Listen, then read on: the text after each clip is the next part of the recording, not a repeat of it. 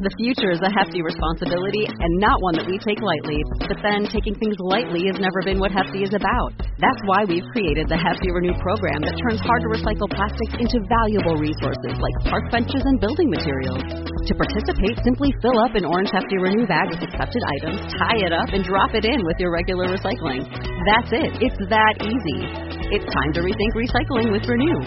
Particular valued resources may vary by geography. More info available at heftyrenew.com. Star Wars 7x7 episode 315. Today, Maz Kanata and the Pirates. Punch it, Chewie. Feel a disturbance in the Force? It's Star Wars 7x7, your daily 7-minute podcast. With your host, Alan Voivod. Destiny Unleashed.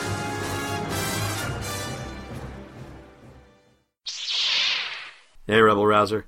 Welcome to Star Wars 7x7. I'm your host, Alan Voivod, and even though this is the May 15th episode, I'm actually recording it on May 14th, and May 14th is a momentous occasion in the Star Wars universe. It is the birthday of the man himself, the person some people refer to as the creator, which, you know, it's kind of accurate, and yet, maybe it's kind of pushing the limits a little bit, but there you go. It is the birthday of Mr. George Lucas. He is turning 71 years young today, and I personally want to wish him another 7 decades of health and happiness and the opportunity to experience the joy that people get from the things that he has created. And I know, we all have our little nitpicky things, and don't we all have nitpicky things about everything? I don't even want to go there today. I'm so grateful to this man for creating something that has affected my life for, not quite 40 years, but, pretty much that long, and pretty much all my life at this point, and the lives of millions upon millions, if not billions, by this point. And if it isn't billions by this point, then it will be billions when The Force Awakens comes out in December. This man has done so much for popular culture, and even beyond that, even just influencing the philosophical outlook of multiple generations. It is incredible what this man has done and the effect that this man has had on society, and all of it to the positive. He ultimately set out to deliver a positive message to the world, and it's resonating like nothing else has in our memory. So, happy birthday, George Lucas. The chances are that he's listening to this maybe thin, but hey, I want to put it out there anyway, and I hope that whatever your take on the little nitpicky things are about Star Wars that drive you up a wall, I hope you're able to see past those things today and just have a moment of gratitude for the genius that is George Lucas. And I think it's a genius that we're still only beginning to understand somehow. And with that, I will get off my my Lucas soapbox, and just what a wonderful day, because without him, this wouldn't be here, and so many other wonderful things.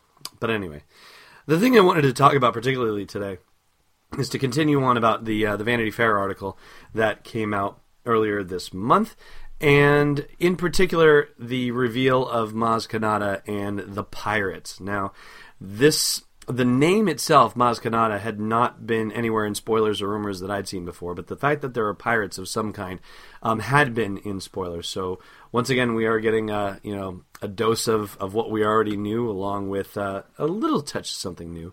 And that Lupita Nyong'o is the person who is playing Maz Kanata. Now, this is kind of what I love about Star Wars, and I don't necessarily know when they're going to show up inside The Force Awakens, but this is the kind of hero's journey type stuff where people cross from the normal world into the special world that Luke Skywalker went through in A New Hope when he first went into the cantina on Tatooine. And this is the sort of thing I'm hoping plays in The Force Awakens, that maybe Rey has her normal world and that maybe she's going to end up inside this castle with Maz Kanata. This is only my guesses. This is not based on rumors or spoilers or anything like that, or my hopes and desires, if you will. But to have Maz Kanata set up as sort of a pirate queen over, inside a castle where all these other crazy-looking aliens are, and that photo of all the crazy-looking aliens revealed in the Vanity Fair issue. That strikes me as a little more Jabba the Hutt, and I'm hoping that that's not the case. Not that I dislike the whole Jabba the Hutt scene, and, of course I could go on and on and on about how much I'm disgusted by Jabba the Hutt, but we won't go there.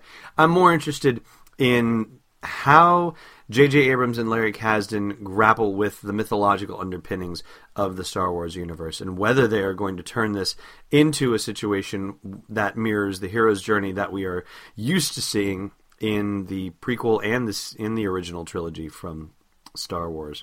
And I think we've already gotten a taste of the potential hero's journey mythological side of things with the footage that we've seen already. I mean, if you think about Rey, Daisy Ridley, in her normal life on Tatooine, being a junk salvager and whatnot, and then John Boyega shows up on the planet and has to shuck his stormtrooper outfit and ultimately gets chased down by TIE fighters and whatnot, that could be the equivalent of Obi-Wan Kenobi and R2-D2 and C-3PO showing up in Luke's world and giving Luke a glimpse into the other special world. Maybe John Boyega is giving Daisy Ridley a glimpse into the special world that exists outside the realm of Jakku. And then, of course, to get back to the point, we have Maz Kanata and the pirates. And gosh, that would be the be-all, end-all if we get another wonderful scene with crazy aliens introducing us into a whole new world 30 years after Return of the Jedi, with a whole new set of stakes and a whole new set of power players. And Lupita Nyong'o as Maz, I think that's going to be a heck of a lot of fun, and as a motion capture thing should be really kind of interesting too. But I'd love to know what your thoughts are. Are you excited about Space Pirates? Are you thinking to yourself, oh, this is just another rehash of Jabba's palace, which was a rehash of the Cantina? Like, where's your stand on this whole thing? Chime into the blog post for this show's episode at sw7x7.com. This episode doesn't have a sponsor, but you could be the sponsor of future episodes. All you need to know is at sw7x7.com/sponsors and get your message, mission, and vision heard by dedicated and loyal Star Wars fans who want to hear about you. All the details again, sw7x7.com/sponsors. And just enough time left for trivia. I'm betting heavily on the Sebulba. Yesterday we asked you who whacked himself in the head with his own bolo weapon, and that was Wicket. Today's question, where did Luke fly to after rescuing Han from Jabba the Hutt?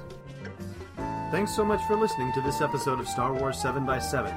The Force is my ally, and so are you, when you give Star Wars 7x7 a great rating or review on your favorite podcasting app. It means a lot, especially in helping me be discovered by more heroic people like you. For show notes, swag links, and our Star Wars breaking news Twitter feed, go to sw7x7.com.